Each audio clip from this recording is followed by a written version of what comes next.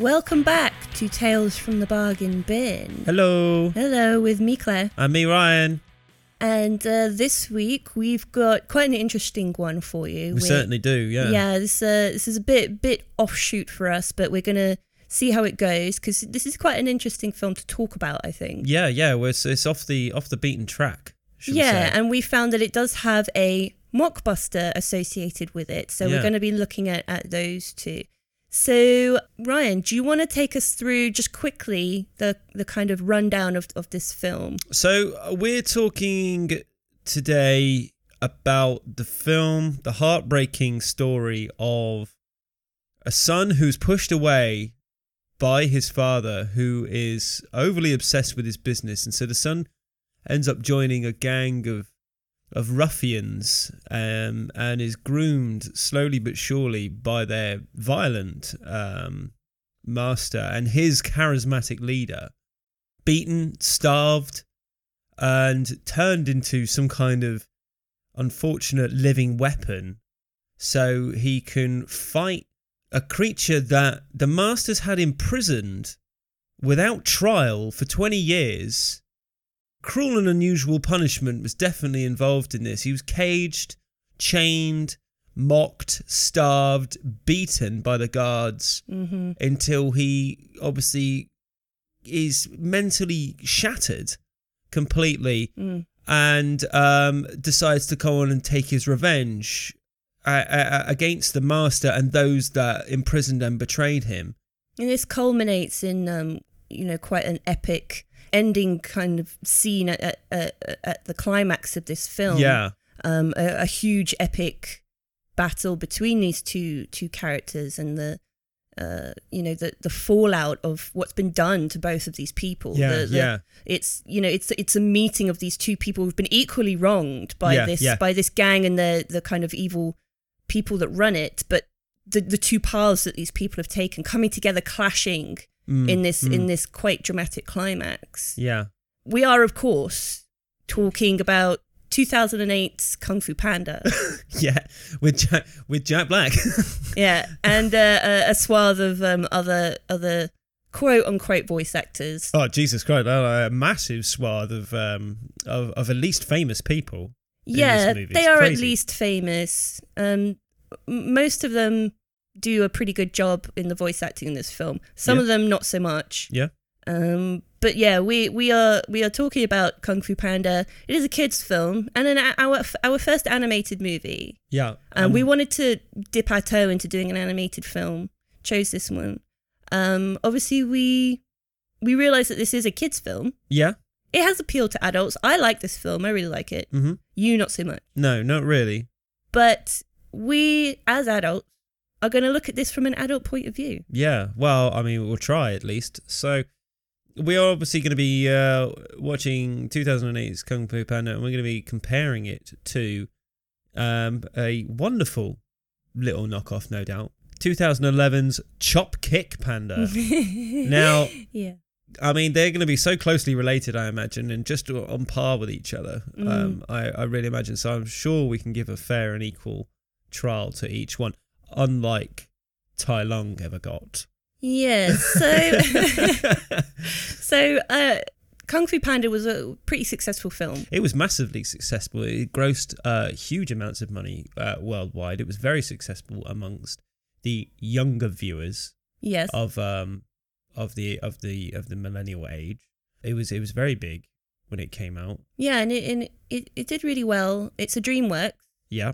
And it was, I think, praised quite highly for its animation. The level of animation for a DreamWorks film, I think it was kind of a step up for them. Yeah. And I agree. I personally think the animation in this film is really lovely. They do a little segment very short at the beginning with this really cool looking 2D animation where he's having like a fantasy about kung fu fighting and all this kind of stuff. Yes. And it looks really pretty. And then throughout, I think the animation in this film is really quite lovely. And that's helped by the setting. Yeah. You know, they've got all this beautiful Chinese... It's rural China, isn't it? So yeah, it just can't help but look insanely stunning. Yeah, with the landscape and the temples and all this kind of stuff. It really does look very nice. And equally, I think the fight scenes, the actual battles look really cool. I think they're choreographed really coolly and they're animated really well, particularly the bridge when the Furious Five go and confront Tai Lung, and they have that fight on the rope bridge. I think it looks dope as shit. I think it looks really cool. The only thing I will say is the actual panda himself is the worst animated thing in the whole film. It's really boring. It's not done particularly interestingly. No. All the other characters look really cool. Tai Lung looks awesome. The tortoise, Oogway, looks really cool. I think Tigress looks awesome. Po just looks... It's like they didn't bother. Yeah, they finished doing all the cool stuff and they just couldn't be bothered anymore. Which is a very strange thing for them to not bother about, really, to be honest. Their main character, the guy that's on the front DVD cover doing that stupid, annoying DreamWorks face, which I hate so much, which he does constantly in this fucking film. He answers every question with this annoying, wry, half eye closed, I look like I'm having a stroke face. Cheeky chappy. And it makes me tired. It makes me tired of DreamWorks films, this film. Mm-hmm. And I will preface this rant with admitting to myself that it is a child's film and it is not the film for me. I find children's films, specifically children's films, to be a tiresome watch a lot of the time, and I can't help but be cynical about it. So even childhood films from my childhood, I find very difficult to watch now, such as a la Flight of the Navigator, a la Short Circuit and Short Circuit 2. Besides from being offensively racist, they're just not very good films. Well, films for me to watch. They're just such a simplistic, plodding message to them. And this film has the same message that every fucking DreamWorks film has, which is you can be anything if you put your mind to it. Which is, for me, just for me, because I'm not an 8-year-old child, boring. It's boring for me to watch. Now, it's not as bad as I remember it being, and I did find humour and entertainment in other elements of it. I really like Ian McShane's voice in it, because Ian McShane's got a great voice. I think Jack Black did a good job at what he was paid to do. Yes. But there are so many issues I have with the story, and that is literally because it's so typical. It's so ploddingly typical. It ends exactly how you thought it was going to end. Nothing gets changed, nothing gets pushed, nothing gets challenged. It's just the same fucking movie all the time. So I read a quote from the directors. This film is directed by two men, Mark Osborne and John Stevenson. And I think it was John Stevenson said, I really wanted to make a homage to like kung fu movies and things like this. And I just don't see that anywhere at all. Because basically what happened is they turned around and said, well, kids don't watch kung fu movies, do they? Yeah, that's the thing. Because I actually think visually it's really homage-y to kung fu movies. But not in any other way besides that. No. Not in its not at all. Story or its characters or anything like that. And yeah, it was kind of weird because I, as an adult, really enjoyed the visuals of it, but I don't think kids would have seen a lot of kung fu movies. I don't know if it's something that maybe would have been lost on them. I think he was quoted saying that he was really influenced by Kung Fu Hustle. Now, if anybody has seen Kung Fu Hustle, they'll know, and Kung Fu Panda, they'll know that they are very different films. And Kung Fu Hustle, whilst I agree that it is a comedy with kung fu in it, the comparisons stop there. At the end of the day, Kung Fu Hustle is whacked out and crazy. It's totally nuts.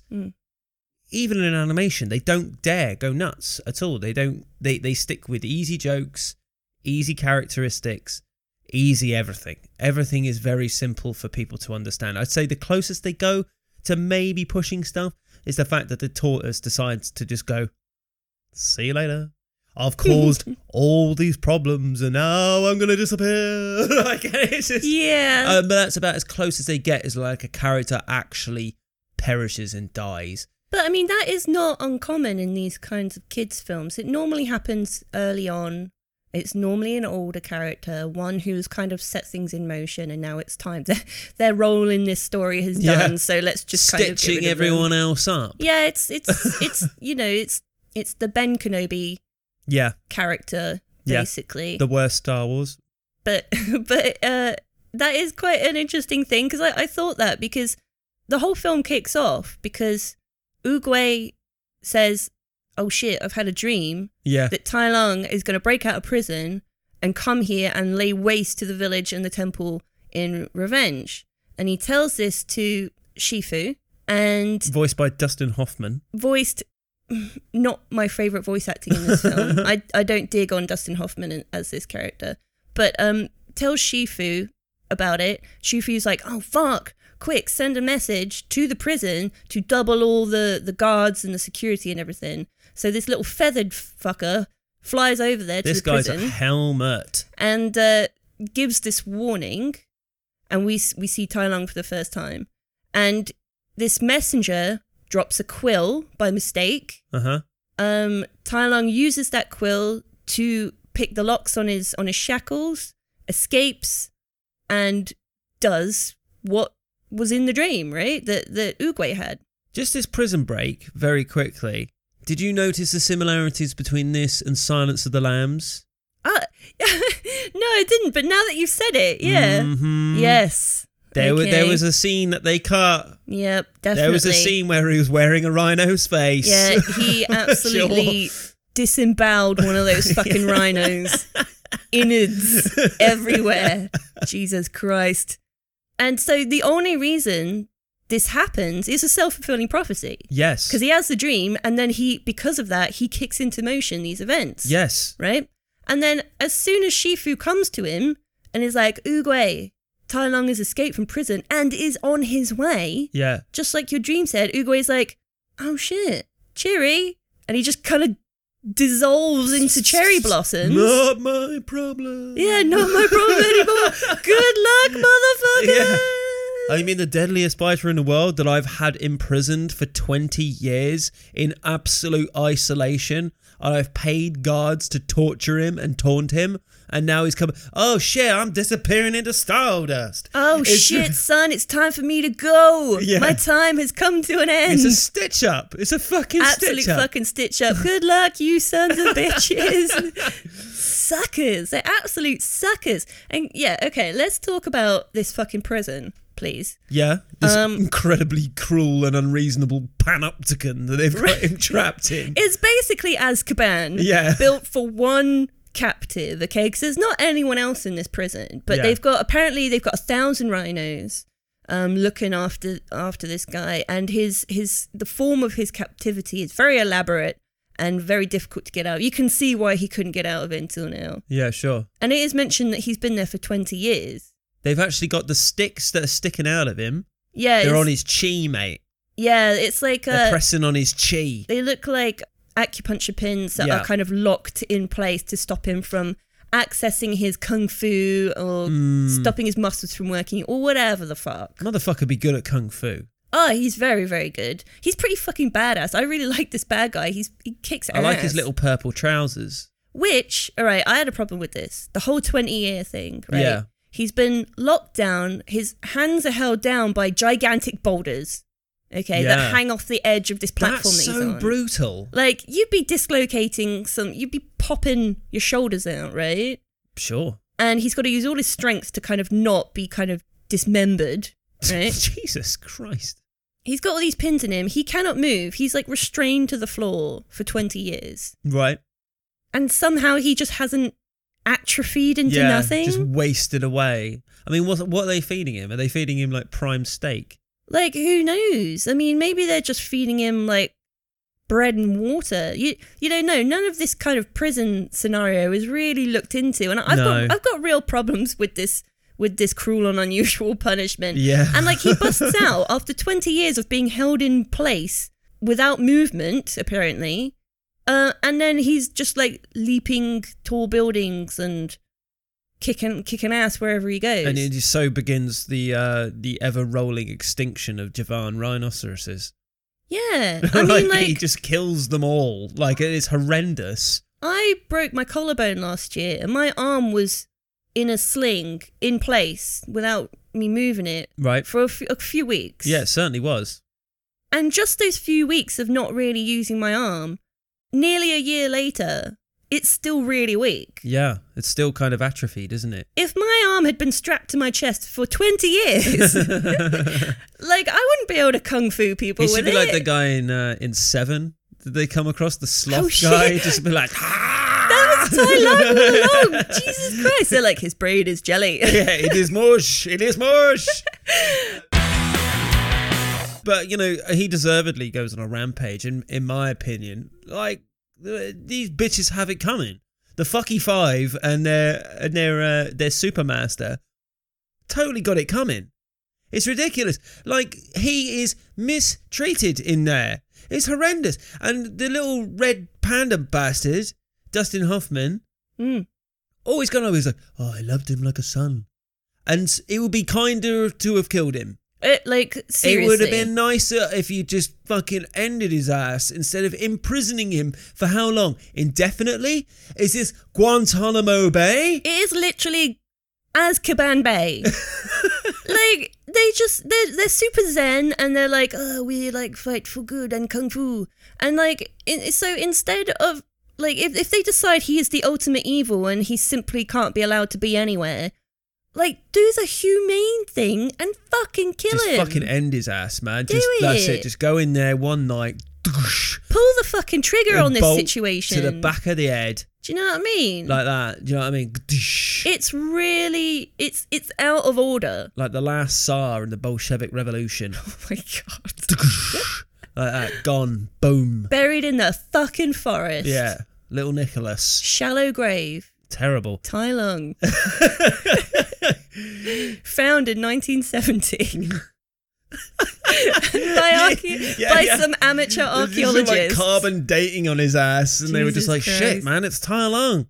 Yeah. Legend says. Yeah, he was super evil. Yeah, he was really evil because history is written by the fucking winners. It is written by the people in charge. Yeah. And Shifu and Oogway are in fucking charge. And, you know, I read, actually, that originally their kind of first pass-through of this story didn't play well because Tai Lung was too sympathetic as a bad guy. He is still, if you ask me. And Po was, like, really pathetic. Like a kind of stereotypical basement-dwelling weebo fanboy who just spunks himself over meeting his heroes.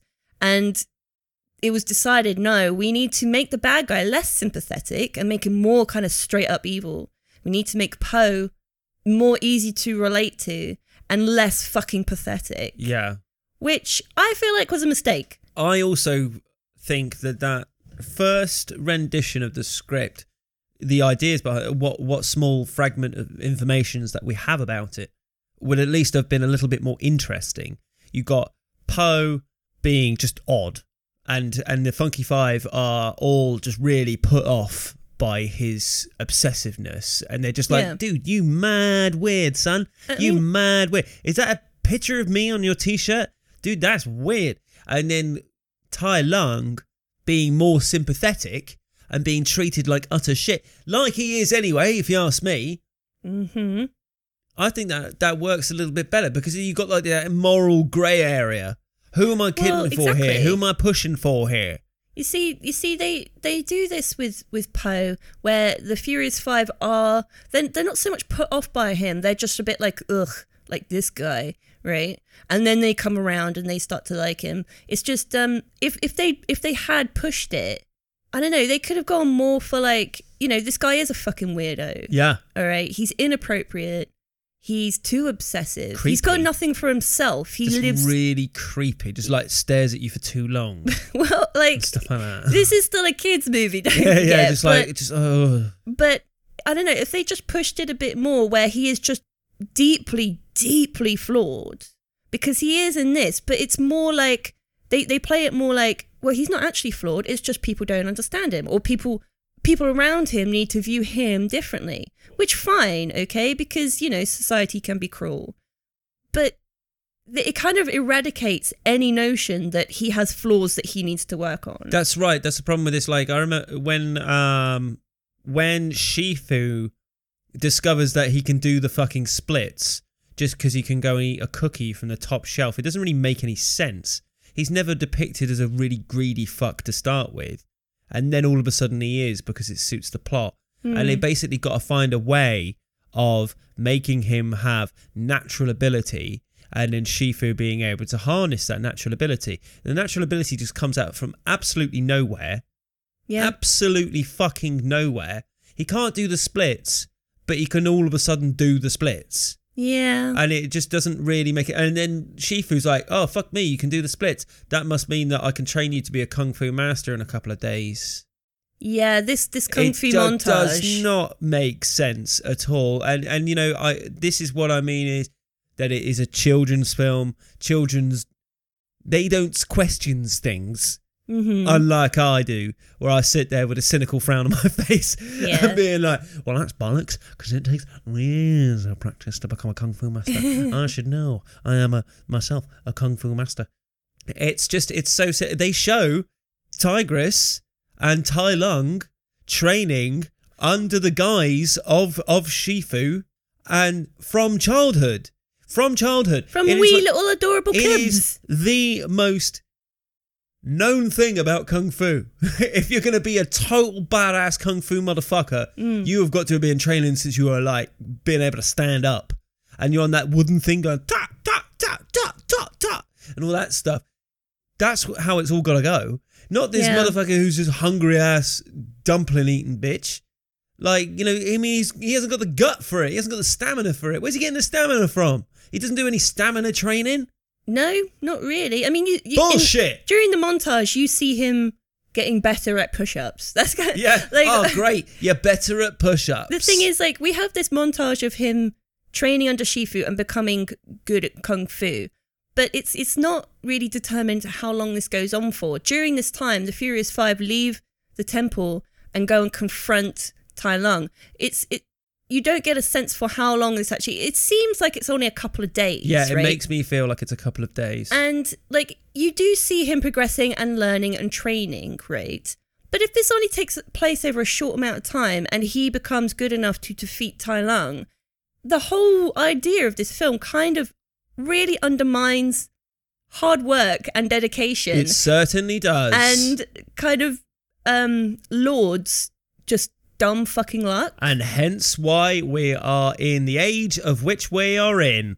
Well, kids screeching for fame on Instagram. Yeah, you just want it too quick. Yeah, you just want it too quick and too easy. You don't want to work for it anymore. No, that's all because of Kung Fu fucking Panda. Yeah, we've got all these kids coming up now who just want to, like, find a dragon scroll and be really good. Lessons from Kung Fu Panda. Yeah, but you see, the lessons that they're trying to impart here, they're going for the whole, like you said, the typical DreamWorks thing of, if you believe in yourself, you can do anything, no matter how fat you are or whatever, right? Which isn't actually strictly true. No matter how much of an endangered species you are, you know, which is fine, but it's not actually that useful in practical terms. Like, you know, if they had perhaps, as we said, you know, showed him as like deeply, deeply flawed and actually working on his flaws instead of everyone around him being convinced to overlook him. And with Tai Lung, instead of him just being super evil, we do see that he grew up being told, you're special, you're special, you're special, and then someone else saying, actually, you're not.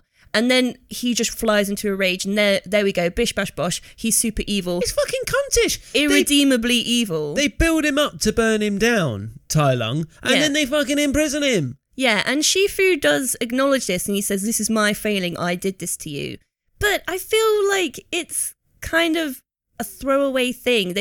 It's a bit too easy, and we just are given, even after that confession, we're just given Tai Lung as the bad guy, and he's super evil, and there's nothing you can do about it, so you've just got to get rid of him. Yeah. Whereas if they had left him as a more sympathetic character, that is something that I think is a good thing to teach kids, that people aren't always just black and white evil.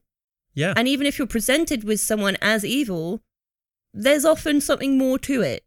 And perhaps everybody is redeemable. Yeah. But not in Kung Fu Panda. No. Like, Tai Lung is completely irredeemable for no good reason other from the fact that he was built up to be burned down, as I just said. He was a fucking straw man. He was just built up. And just crashed and cracked and destroyed and broken emotionally and then physically.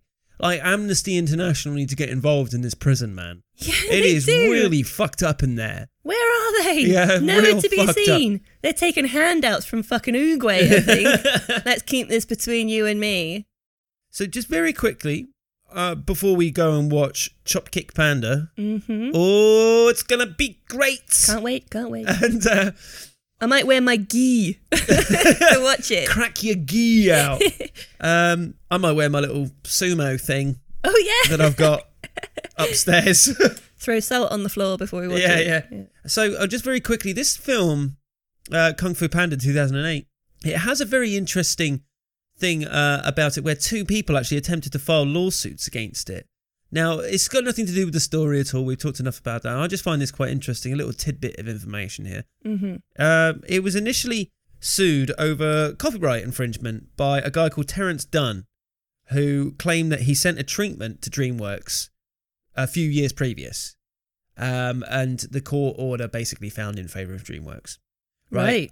Which is a little interesting thing because, I mean, that opens up all sorts of conversations about money talks and all that stuff. Like, I don't know who was right and who's wrong. Trevor Dunn completed the lawsuit, went through with the lawsuit, lost.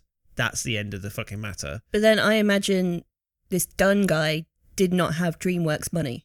No, exactly. To fight his corner for him. But then second, in 2011, a guy called Jamie Corden, or Jame, as in Jame G, Jame J, Jame Gum. Exactly. Jamie Gum, right? Hannibal Lecter. There's a connection here. There's loads of parallels between this and Silence of the Lambs. Unexplained mysteries. He claimed that he created the characters whilst at Disney, and while Jeff Katzenberg was there still. Jeff Katzenberg obviously being the K in DreamWorks SKG. Right. Katzenberg then took them to DreamWorks and then proceeded to have Kung Fu Panda made. This is what this Jamie Gordon claimed.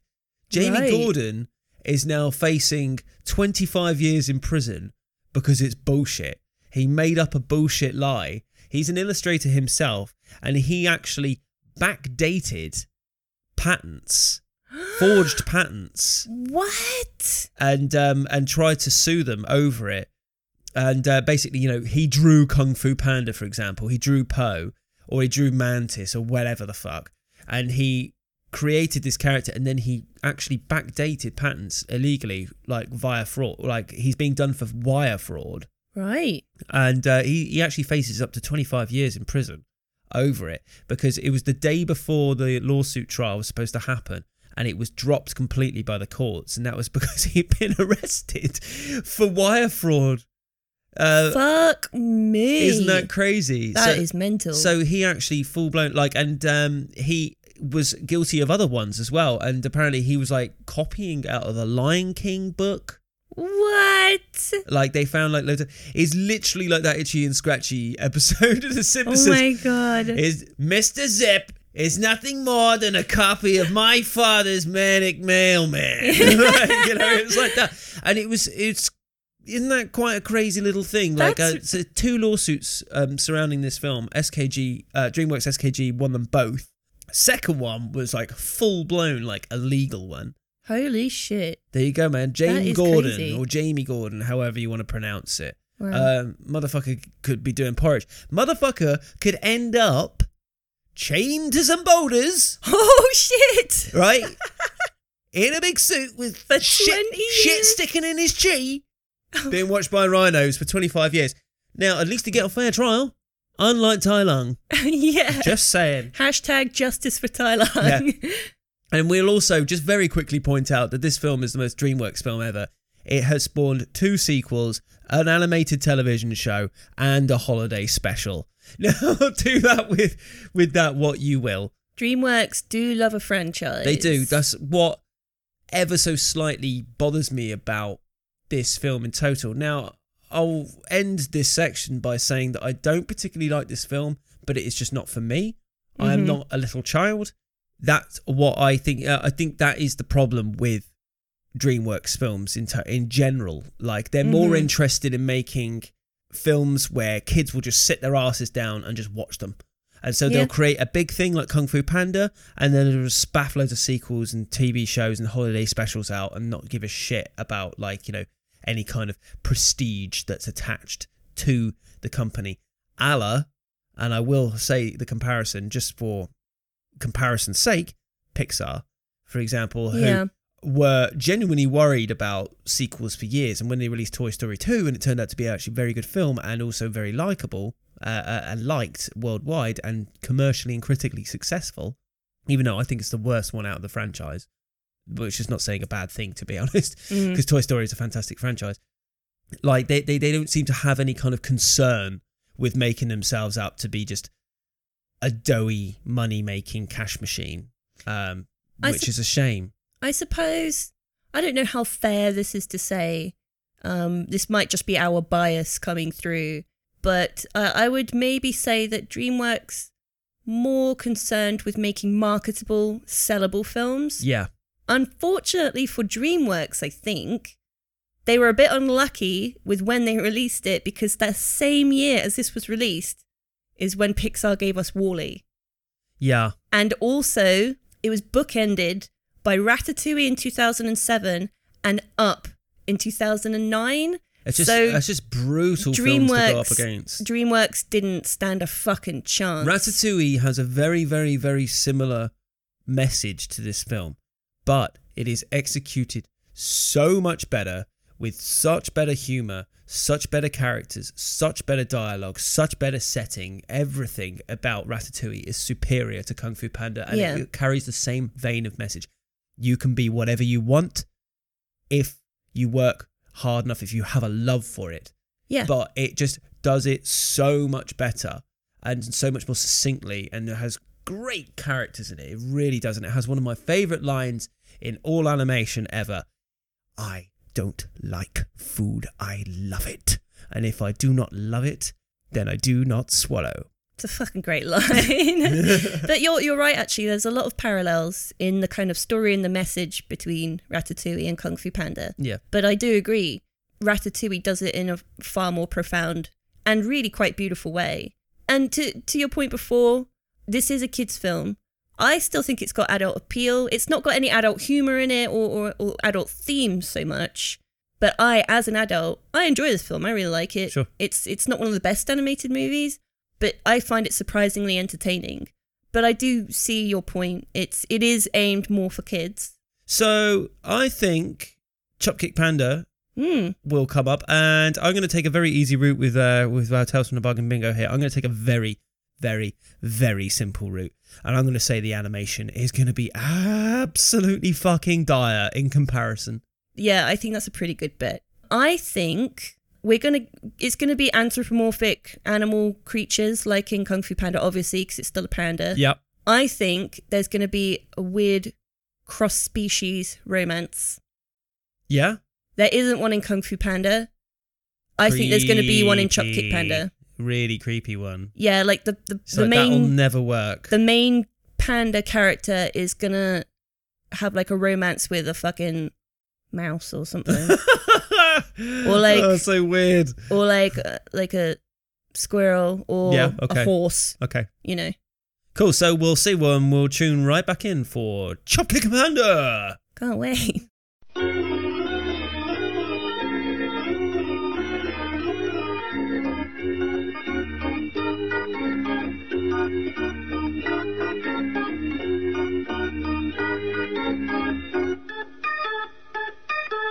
You know what I don't appreciate in an animated film? What?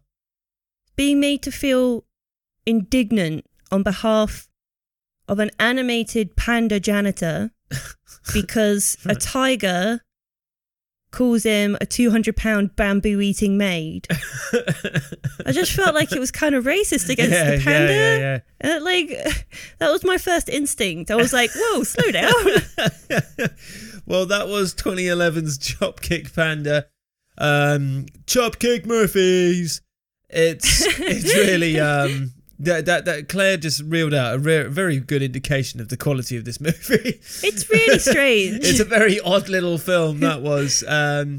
Unfortunately, we do have to actually very quickly point out that we here on Tales from the Bargain Bin made a little bit of a fuck up when it comes to authenticating what this film is actually ripping off. We didn't do our due diligence. At all. We admit that freely. Which is a shock to me, to be perfectly honest. It's not the first time and it certainly won't be the last. This film came out in 2011, which is the same year that Kung Fu Panda 2 came out. We watched Kung Fu Panda 1, as you'll all know. But unfortunately, Chop Kick Panda is just a blatant rip-off of its sequel, an attempt to cash in on its sequel. But I think the point stands. Yeah, and actually, because I haven't seen Kung Fu Panda 2, but the story of Chop Kick Panda is exactly the same as Kung Fu Panda 1. Yeah, kind of.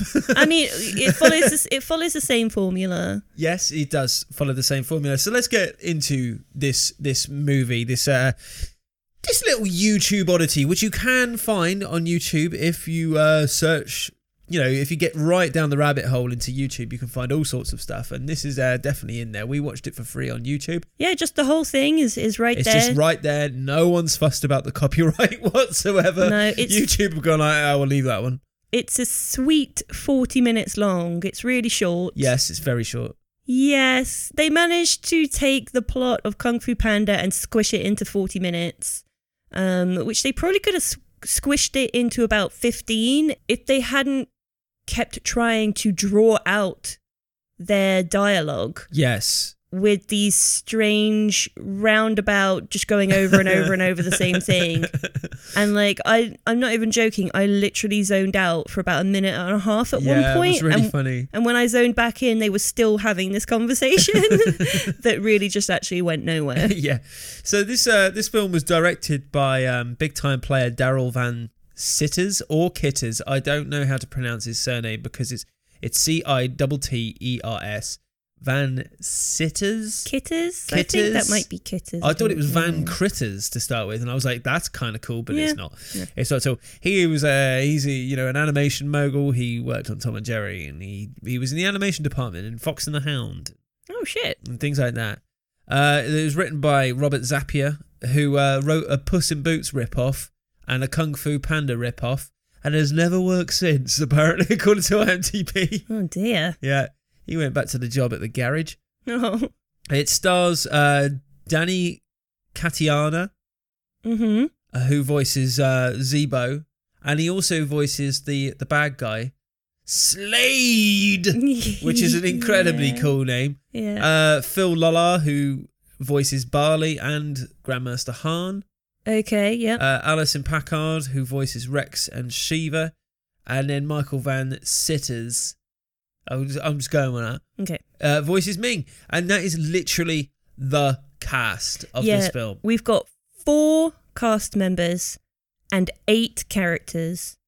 And that is literally all that's in this film. And one of them doesn't say anything. Yeah, one of the characters doesn't speak. So 7 speaking characters, 4 voice actors, and that's it. Yeah. It's an interesting watch. We'll get into how this story runs. I mean, we basically start off with a 200-pound bamboo-eating maid with you're so panda racist.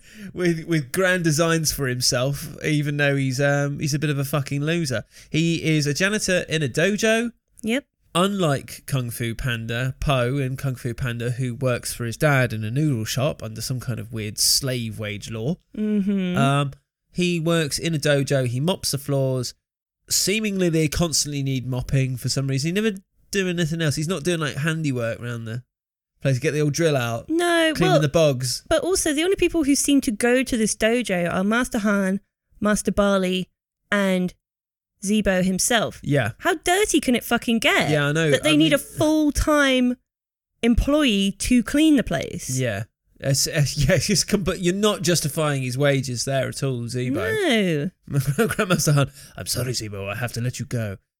But my child, my precocious child, he must eat.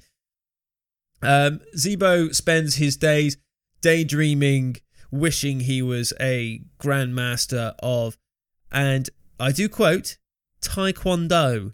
Yeah, we don't got no kung fu in this film. No. It is Taekwondo. Even though I think you'll find Robert Zappia, Taekwondo is actually a Korean martial art, not a Chinese one. Well, they do not actually specify where this film takes place. It opens with a narrator saying, "In a small Asian village."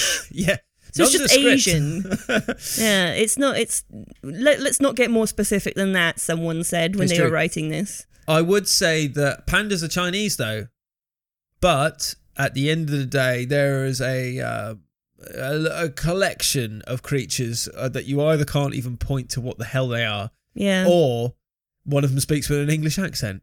Yeah, there's a panther in it who claims to be from England. Yeah, he's like, "I wish I hadn't left England. Yeah. I miss the pubs." He's a Gloucestershire panther. I guess, yeah. Fucking hell. Roaming around everywhere. They're basically vermin. So Zeebo, desperate to impress his little panda son and his mates. Yeah, his panda son's mates at school. Spins tall tales about his heroics as a grandmaster of Taekwondo. He then gets kind of called out on his bullshit by one of the little fucks. They go to the dojo. Mm-hmm. And he has to basically perform for them and train them and kind of bullshit his way through this training session. Meanwhile, there is the evil brother of the Grandmaster of the dojo. Yeah, so Grandmaster Han, who is wise and kind, he's got an evil brother called Slade who lives in the fucking mountains, who's carved himself a stone throne. Yeah, I'm not really sure how he did that. No, maybe he just found it, but he lives in the mountains. He was like cast out and banished. Yeah. And he's going on about, I need to get the Amulet of Fury. Of course you do. From Master Han, at which point I will be, like the best Taekwondo master in all of Asia. And I'll be able to take over the village or something like that. It's knuckle down, mate. Yeah. Get your head down, train every day, stop trying to take fucking shortcuts with the Amulets of Fury. Yeah, and he says he wants to be king of this village. There's fucking 6 people that live here. 4 of them are children. Why do you want to be king of this shithole? It's a fucking poke hole. It's an absolute pisshole. It's rubbish. There is nothing here but a school and a dojo. Yeah. And these 4 fucking mouthy kids. Yeah, and this dojo's filthy all the time, apparently. Yeah, but for some reason he super wants to be king of it. So he's got Master Barley, the panther, the British panther. Who is like he's a ringer? What is he? He's a plant? Why is he working for him? Yeah, it makes no sense because Master Barley's got it sweet in this dojo. He doesn't have to clean. He doesn't have to cook. He just turns up and he practices his Taekwondo, and Grandmaster Han comes up to goes, sound. And he's all like, "Thank you very much, Master Han." And then, for some reason, he's sucking up to Slade, and we're completely unsure why. Slade's not scary. No, we're given He's an asshole. No reason as to why Barley is doing this. Like, does Slade have something that he's holding over his head? He's got nudes. He's got his nudes. He's got Barley nudes. Or like he's got his niece captive, and he's threatening to kill her if Barley doesn't do what he wants. I've already cut off 2 of her toes, Barley. Fucking hell. You want more? You get this fucking amulet for me, or you'll have her back in pieces. I think it's just a classic cartoon thing of a goon, an underling who just does it because that's just what they do. That's their role. I'm unsure as to why he's part of the dojo as well as why is he playing both sides? What's he got to get out of this? I do not really understand. Grandmaster Han is clearly cooler than Slade. Yeah, he's well sound. He's a really cool character, and but I think Barley is only there in the dojo because the Amulet of Fury is hidden there somewhere. So he's just there so that he can try and find it, I guess. So he's a plant from years ago. Yeah, I guess. Mate, deep undercover. Who fucking knows? He's not even British. Oh shit! Now we're getting to it. He's like, where do panthers come from? Where'd you get them from? I believe India and Africa. I'm pretty much basing that all on the Jungle Book, though. Basically, somewhere way hotter than England. Yeah. You do not get them on Ilkley Moor. No. Fuck me, it's windy up here. Fucking hell, there's no trees to lounge in. The Panthers of the Baskervilles. Yeah, not going to happen. No, it doesn't happen. I did see one once. A panther on the moors? On the train tracks down at Thames Ditton. Oh, shit. But no. So basically, the rest of the film kind of pans out how you think. There's an amulet of fury. Barley tries to get the kids to try and find it, makes it a game. They find it, and then a beef up ensues. Slade just turns up. Oh, watch out! And then they have a fight. Grandmaster Han and him have a fight. Yeah, and the Zebo's son is all like, "Hey, Dad, remember how badass you are? Remember those badass stories you told us about how badass you are? Like, you're totally kick-ass. You've got to stop the bad guys." And he's all like, "Oh, fuck, shit. My lies, my tangled webs have come back to bite me in the ass." So he has to admit to his son, "I'm actually just a piece of shit." But then, he finds the inner Taekwondo master. He gets the Amulet of Fury, which is basically like the Dragon Scroll. It's exactly the same as the Dragon Scroll. He takes the place of the Dragon Scroll. He gets given the Amulet of Fury, and he's all like, "Yes, now I am a Taekwondo master," and he defeats the bad guys. And then Master Han is all like, but the power was within you all along. Yeah, always, mate. The Amulet of Fury is bullshit. Yeah, I got it in like a cracker. You got it one in year. Poundland. Yeah, for Christmas. Do you know what I mean? Yeah, it's shit. It's just plastic. So let's talk about the character of Zebo, how he compares to Poe, because they're quite similar. Yeah. I guess they're both working dead-end jobs that they hate, but the messages are a little bit different in these movies. You found one to be a little bit more palatable than the other. Yeah. And let's quickly talk about that. So Zebo spends his day being, in my opinion, a fucking loser. He's whipping his mop around. He's what, 40? Do you know what I mean? Like that. He's a single dad, right? He's let himself go. He's let himself go big time, to be honest. He's a single dad. We find out that his wife had died. Oh shit! So his kid. This was like about 10 minutes in.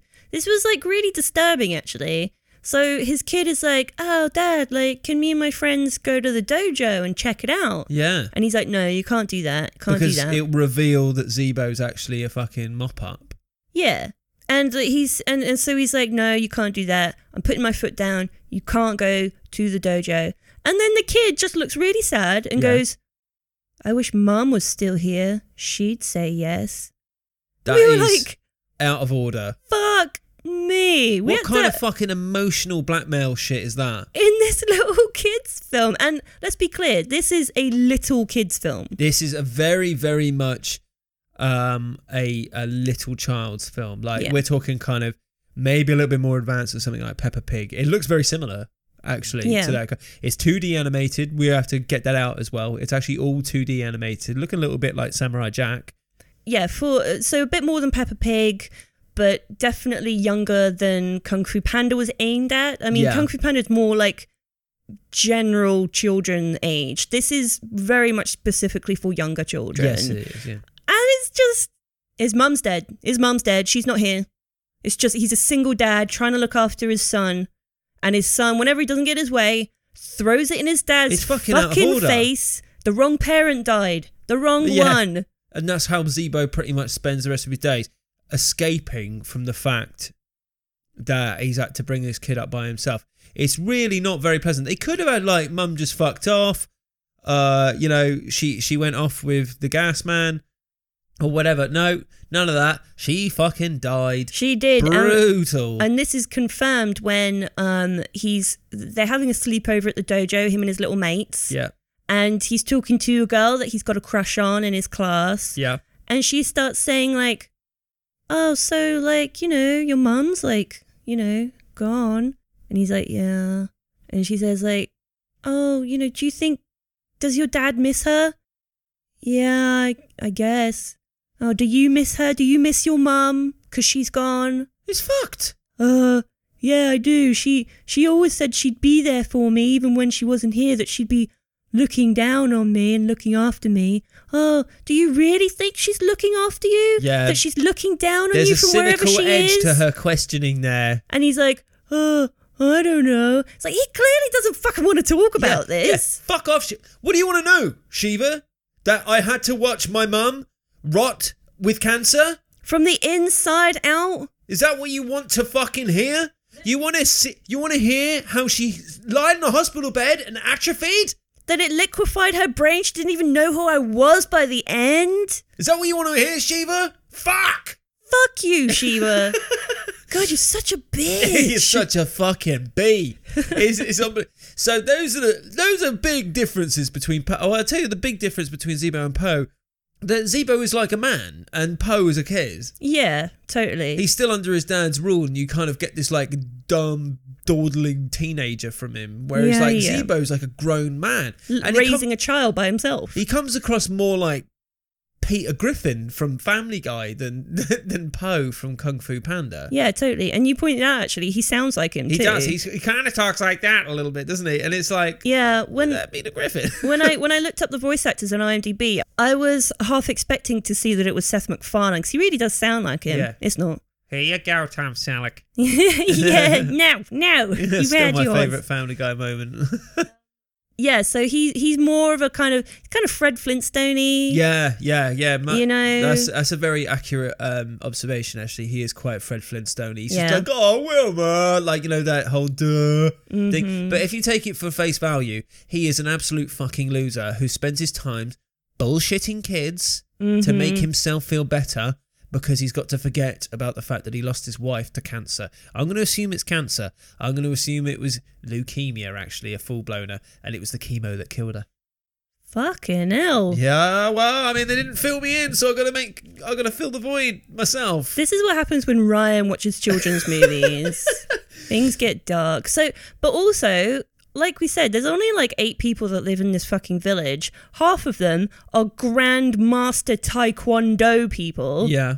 And the other half are little tiny children. He has really no peers here. It's a weird place. Yeah, he has no one to kind of be a grown-up with. Be just a normal grown-up. Yeah, he's got no one to talk to. He goes to talk to Grandmaster Han and he just talks in like bizarre, obscure platitudes. He does. Like Grandmaster Han, I gotta say, he is Yoda level wise as shit. Yeah. He is so wise. He's basically a walking inspirational quote. Yeah. Some of the shit he comes out with is pretty cool. Actually, when Zeebo goes to ask him, can my kid and his friends come to the dojo? He just says, why do you ask questions that you already know the answer to? And I'm like, yeah, okay. Riddle me, motherfucker. I mean, I get that. But also, it's still polite to ask. Yeah, it is, yeah. So I just brought my kids round because I figured it would be okay. Yeah. Like, that shit's rude. It's just rude. That shit is rude. It's not your dojo. You can't just bring kids around whenever you like. Greasy ass little motherfuckers like bringing their sticky sweets in. Yeah. Getting sticky fingers all over the place. Stealing amulets of fury. Talking about people's dead mums. I don't want to bring that kind of negative energy into my dojo. Fuck off with it. You better not bring that Shiva girl around. She's a bitch. Yeah, she is a bitch. But it's at this point in this conversation that they have that I actually really appreciated the message that they were putting across here, right? Right. So Grandmaster Han is talking to Zeebo and he's saying, you know, like, totally, the kids can come around. It's all sound. You're a really great guy. We like having you here. Yeah, stuff. Zeebo, man, you light up the fucking place. Yeah. And Zeebo says something to the effect of, I'm just a janitor, right? Yeah. And Master Han says to him, there's no such thing as just a janitor. Yeah. And he says, there's only one sun. Yeah. But it's not just the sun. And there's lots of flowers, but they're not just flowers. They're not just butterflies. You know, they're not just birds. Everything has equal importance in the universe and in the world. And I was like, that's actually a really sweet sentiment. It's a nice thing to say to someone who's just lost their wife. Yeah, it gets put in a card with some flowers. Yeah. But like, you know, because the guy's saying, I'm just a janitor, you're a great grandmaster of Taekwondo, like, you know, I'm kind of like, you know, less than you is what he's implying. And he's just like, no, you're not just a janitor. If you weren't here, the place wouldn't be so fucking spick and span all the time. Do you know what I mean? Yeah. And I actually thought that's a really cool message to be putting in a kids' film to teach kids. It's much better than Kung Fu Panda in my opinion, and I believe in your opinion too. Yeah, and I think it's a bit of more of a profound message to be teaching kids, and it was done in a much more accessible way for kids to understand as well. Quick, short and sweet, to be honest. I mean, he just comes up to him and he's like, I'm just a janitor. And he's like, well, don't worry about that. Do you know what I mean? Don't feel shit about yourself just because of your job. Your job doesn't define you. Yeah. You know what I mean? Like, there's not just me. It's not just a janitor. You're not just you. You are you, and you're an important thing in this world, in this universe, in this ecosystem. You know? Don't feel bad about who you are. Whereas the other motherfucker in Kung Fu Panda, Po, he's all like, I'm just a noodle chef, and everyone's like, yeah, that's punk. Yeah. You're like, that sucks. Like, you got to be a grandmaster or you ain't shit in this world, son. And by the end of the film, he's like, hooray, I became a dragon warrior. Now I don't have to ever work in that shitty noodle shack ever again. I have to sweat it out with my dad, whose business is on the fucking brink of collapse. Get that fucking noodle shop away from me. If I ever see a bowl of noodles again, I'm going to karate chop it across China. So yeah, I actually appreciated the kind of message that they bothered to put a message into this dumb little kids film. They did. I was expecting like nothing of the sort, and they actually kind of hit me with one or two sentences, and I was like, oh, that's a nice sentiment, to be honest. Grandmaster Han, man, motherfucker, he's zen as shit, wise as shit. He's the hero we all deserve. Completely unlike his brother, who's a total twat. Yeah. And lives in the mountains. Yeah. Can I just point out that when we were watching this movie, I could have sworn it was Michael Wincott doing Slade's voice. Oh, yeah. Because it's so husky. Yeah. And it's just funny. He's got that classic, that's the bad guy, because he's got kind of jagged stripes instead of normal, like, straight stripes. And he's talking like that. Yeah, classic evil voice. Yeah, and he's actually quite amusing. He's funny. This movie has, at the same time, quite good dialogue and just downright awful dialogue. I think the problem is that they didn't know when to quit with the dialogue. It's got some funny little lines in it that I actually, as an adult, as a 33-year-old man, found quite funny. But at the same time, they just get themselves stuck in loops, these strange infinite loops where they're just bantering each other off. Yeah. I'm just like, cut the fucking cord, man. Like, this has got to stop.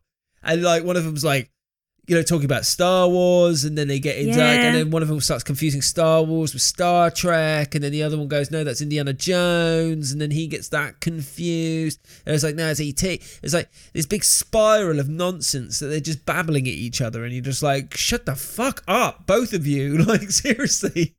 Yeah, the dialogue, it's got this weird mix of painfully drawn out and quickfire. Yeah, like it's very strange. The length of the conversations are way too long. Yeah. And they go on and on and on, and they go round and round in circles until you're like, fucking stop. And it just literally just cuts to the next scene. It's like, right, that's how we're stopping. But then within those long drawn out conversations, the individual lines from each character are very quick fire. Yeah. And delivered as such, as if it's just one-liner after one-liner. It's kind of strange, but some of the one-liners are pretty funny, actually. Like when Master Barley is talking to Slade, and he's like, when you take over Serenity Falls... When you take over Serenity Falls... Are you gonna rename it to something way more evil? And he's Slade says, no, I thought I'd keep it the same. I like the irony. And then Barley says to him... Irony isn't very amusing. especially to the oppressed. And I was like, oh, throwing the absolute. It sounds like Gandhi shade. Or something. I bet it is. I bet it's some pacifist philosopher. Yeah, probably. Yeah, it's so some of the you just get these weird little snippets of I wouldn't call them witty, but I would call them just like surprisingly funny for a little kids movie. We did actually get a good couple of chuckles going on. Yeah, we did, yeah. There were a couple of things in this film that genuinely made me laugh, mainly because of how strange they were. And we mentioned the animation really briefly before. I just want to make a point about it that, like we said, this is actually 2D instead of 3D animation. It is, yes. But the animation is actually not so bad. It's kind of nice. It does have the sort of Samurai Jack sort of look to it, you know? I mean, it's not great. It's not the best 2D animation ever, but it's actually like, no, it's okay. Yeah, you know? Yeah, I would agree. I know where this is going. Oh yeah. Yeah, this is me losing my Tales from the Bargain bingo. Oh, I totally forgot about that. So I thought the animation was going to fully suck. It's perfectly watchable and it's perfectly serviceable. Oh yeah, There's totally. nothing wrong with it at all. They've made the good decision of going 2D because if you try and go 3D with no fucking budget, it's going to look like shit. Yeah, and so it's not easily comparable because one's 2D and one's 3D. It is obviously like not as good. Yeah. But yeah, it's not terrible animation. It's totally fine. And talking of Bargain Bingo, I actually won this week. Oh, congratulations. So fuck you. Fuck you. Because there was a cross-species romance. Yes, true. Little Panda, little Zeebo's little boy, seems to fancy Shiva for some reason. The fucking cunt bitch who keeps on bringing up his dead mum.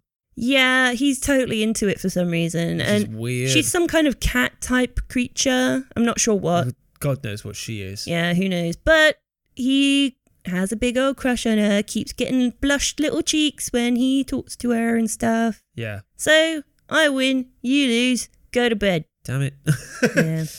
So I'd like to point out, going away from the actual film itself, because there isn't really much else to talk to about the actual film itself. Now, like we said, it's really short. It's very short. It's like 40 minutes, not even that. So we've kind of covered that, and I'd really like to point out a couple of little fun production notes from this movie. Hit me. If you go onto the IMDb, it's not the most expensive IMDb you've ever seen. Mm-hmm. It's quite humorous though. They've got IMDb Q&A is on there, and if you want a quick giggle, you can go onto the IMDb Q&A where there are 2 questions asked by people. One of them is why, and the second one is more extensively, why has this hellspawn been brought upon us? Which I thought was quite humorous. I was just looking at them like, I can't tell you, my friend. I can't tell you. Even though I would disagree that this is actually hellspawn. It's got like a 2.2 IMDb rating. I think that is way harsh. That is really harsh. Even as a grown-up watching this film, I'd give it more than that. There's people crying about the fact that they can't watch fucking Jack Black. Instead, they put something else on. It's daft. The DVD synopsis for this movie, we did, as we said, watched it on YouTube. If you buy the DVD for whatever fucking reason you're doing this for, if you're in Lidl and you just go, sound like those Chopkick Panda. I heard about that on Tales from the Bargain Bin. Oh, yeah. If you, we're spreading. It's in a bargain bin, funnily enough. If you get it, if you flip the synopsis, it is completely fucking wrong. And it is so strange. The synopsis on the back of the DVD reads that Lou is a large, fat, lovable panda who is the 6th generation owner of a taekwondo dojo. For a start, he's called Zeebo. Second, he don't own shit. No. Doesn't own shit. What Lou doesn't know is what's buried underneath the dojo is the ancient Amulet of Fury. No, that's hidden behind a picture on the wall. It is. They find it in a recess on the wall. When the villainous tiger warrior, Kudo, terrorizes the small village in pursuit of the amulet, it's up to Lou and his ragtag team of martial artists to stop him. Like, the bad guy is called Slade. Yeah. He doesn't terrorise anybody, and nobody forms a ragtag team at all. He doesn't form the Dirty Dozen with a bunch of kids and stop him. No. It's literally just like, give me the amulet. He's like, no. And they have a fight, and he loses, and he becomes the janitor. Do you think that's what the film was originally supposed to be? It must be. And just no one updated the PDF. Yeah, they kind of wrote the treatment like that and then fucked it completely. I wonder if if it was like a copyright thing and some lawyer somewhere said, no, that story is too similar to Kung Fu Panda. It's possible. You've got to make it a bit different. So they changed the ragtag team of martial artists to a bunch of mouthy kids. Yeah. They changed it from being buried underneath to being hidden in the wall. We'll just change where they find it. Yeah. And they decided to make him a janitor instead of owning instead of actually owning a dojo. Yeah. So he's not a property owner in this movie. He doesn't even own his own house. He can't afford it. He's on a janitor's wage. It's rubbish.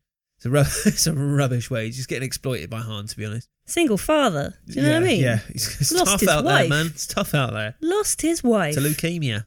Just makes me sad. There's also, just bear with me on this, but Panda bear? I get it. You got to just kind of listen to what I have to say here, because it is quite a thing. I did a little bit of paper chasing, not the most extensive research you've ever seen. Mm-hmm. Another shock for Tales from the Bargain Bin. About who made this film. Right. Because we thought it was an asylum movie. Mm-hmm. And so I started looking into the production company, who are called Gayam. I think I'm pronouncing that correctly. Gayam. Okay. I believe. I'm not exactly sure. I might be bastardizing. They're called Gayam Inc. And they are actually a health lifestyle company. Okay. Who made like things like yoga mats. They made TV shows about pseudoscience. Right. They made like it was strange like health lifestyle things, like all that bullshit that Gwyneth Paltrow sells. Right. They made stuff like that, and I was like, what the fuck? They put out an animated film. It's so strange.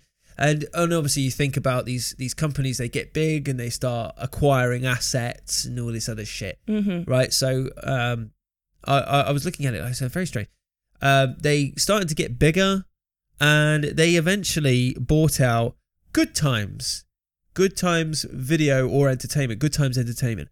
Good Times Entertainment are very, very well known in the 90s for knockoffs and mockbusters. Right. So if you went into a video store in the 90s and there was a knockoff of like Tinkerbell, for example, particularly animated studios, no doubt it was a Good Times. And Disney actually sued Good Times. But what Good Times were doing is just that they were taking things that were public domain. So, such as Hansel and Gretel, when we watched Hansel and Gretel Witch Hunters, that was public domain story. The Brothers Grimm have been dead for a hell of a long time. Mm-hmm. And so therefore people can do what the fuck they want with them. They were making public domain films like Pinocchio, etc., right? Because Pinocchio is based on an old Italian fable from fucking centuries ago. Mm-hmm. They actually purchased them. Good Times were therefore legally obliged, after Walt Disney sued them, to put their logo on all of their videos, and it became kind of synonymous with Good Times. Their logo being on it was kind of like a thing that people kind of knew them for, if you understand what I mean. Like, it was kind of a classic look of a video cover with the Good Times logo on it. Yep. Boosh. Always look for the Good Times logo to know you'll have a good time. I'm watching a really cheap knockoff. They were almost like an originator, right? Mm-hmm. Somewhere down the line, Atari, the video game company, was created. Right. And that was part of Good Time Entertainment. Okay. Bear with me. Bear with me. This is an absolute roller coaster. Yeah. So video games started to become bigger and bigger and bigger. More money was being spent, and then the Atari became completely defunct, because that's the way technology works. It moves exponentially, doesn't it? Mm-hmm. Atari eventually sold off assets, and then the Good Times company later folded into GT Media, which released two things, right? It released a movie about a family of dogs called The Retrievers, about a family of dogs who don't want to let their puppies get sold by their owners. Oh. And they also released a countertop grill. Okay. As well. So it's like this weird hardware thing. And then this movie, randomly, so this is GT Media owned by Gaiam Incorporated. Now, Gaiam folded that a little bit, right? And now have focused on them. And now they distribute the Asylum's movies. Oh, shit. Full circle. Full fucking circle. How's that for a paper chase? I was so really fascinated. You know, like that meme of that guy with all the numbers going beep, beep, beep, beep, beep, beep, beep. Yeah, that was me. That was you're me. like a forensic accountant. That was me. I am pretty much Sherlock Holmes here. I just found it quite interesting the way that companies buy up, sell, fold, distribute, and move on and stuff. And that's kind of what this podcast is a little bit about as well, like the way that these titles get just fucked off. Oh, yeah, totally. These kind of companies that just buy up names, buy up titles, sell them again, redistribute, like do all this kind of stuff. These are the films that we're looking for. So Gaiam Incorporated, they are just a health lifestyle company. But somewhere along the line, they picked up the assets for this distribution company, and now they spend their that arm of Gaiam Incorporated does nothing but distribute Asylum movies. Wow. The Asylum make them, they distribute them. Right. There you go. There's my link. That is really I hope that interesting. didn't bore everyone too much, but I just found it quite a funny little quirk, and it seems that knockoffs and mockbusters are all kind of related in that way. Well, maybe we'll come across them once again in the future. I really hope so. So, that was Chopkick Panda. 2011 Dropkick Panda, Chopstick Panda, and also 2008's Kung Fu Panda. I think if you enjoy Kung Fu Panda, right, I wouldn't recommend this one to you. I wouldn't recommend this one to you if you're looking for Kung Fu Panda. If you know what I mean. If you get caught out by the classic mockbuster move, which is, oh, my grandson's being asking for Chopstick Panda. And then he just brings out, and then you get it for DVD and you're like, this is shit, Grandma, fuck you. And then you throw it in her fucking face. I hope you die. Chip her dentures. It's, I wouldn't recommend it in that capacity. No, it's like we said, it is for younger children. It doesn't have the same appeal that the other DreamWorks, Pixar, Disney type animated films have. It is for much younger children. The story is very similar. The kind of circumstances are very similar. If your little kids like Kung Fu Panda, they might like this film. I tell you what, it would be a good film. I don't have children myself, but if you have like a 5-year-old that won't shut the fuck up, boop, in front of it, I guarantee a kid will just watch this film. Yeah, I think it would be a fun film for little kids if they have liked Kung Fu Panda and they want another panda film or another martial arts film or whatever, and they're quite young. Then this would be good for them because it's got a couple of funny bits. The animation looks nice. It's fine. It's not a shit film. It got as many laughs out of me as Kung Fu fucking Panda did. I mean, no, you take that how the hell you want. I don't find Kung Fu Panda that funny, or amusing or entertaining. I'm not saying that this film is better or on par because, of course, it had no budget compared to Kung Fu Panda. But it just goes to show that relatively okay voice acting and relatively okay jokes will just get the titter out of me every now and then. Yeah. If you're one of those peculiar adults that finds Kung Fu Panda like the best movie ever, or similar, then I wouldn't recommend this movie.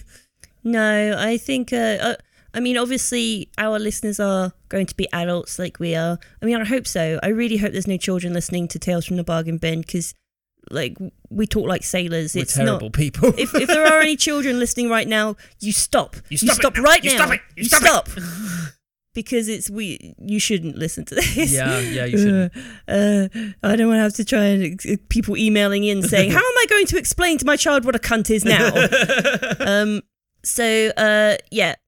Not for adults. We watched it for a purpose. Yeah.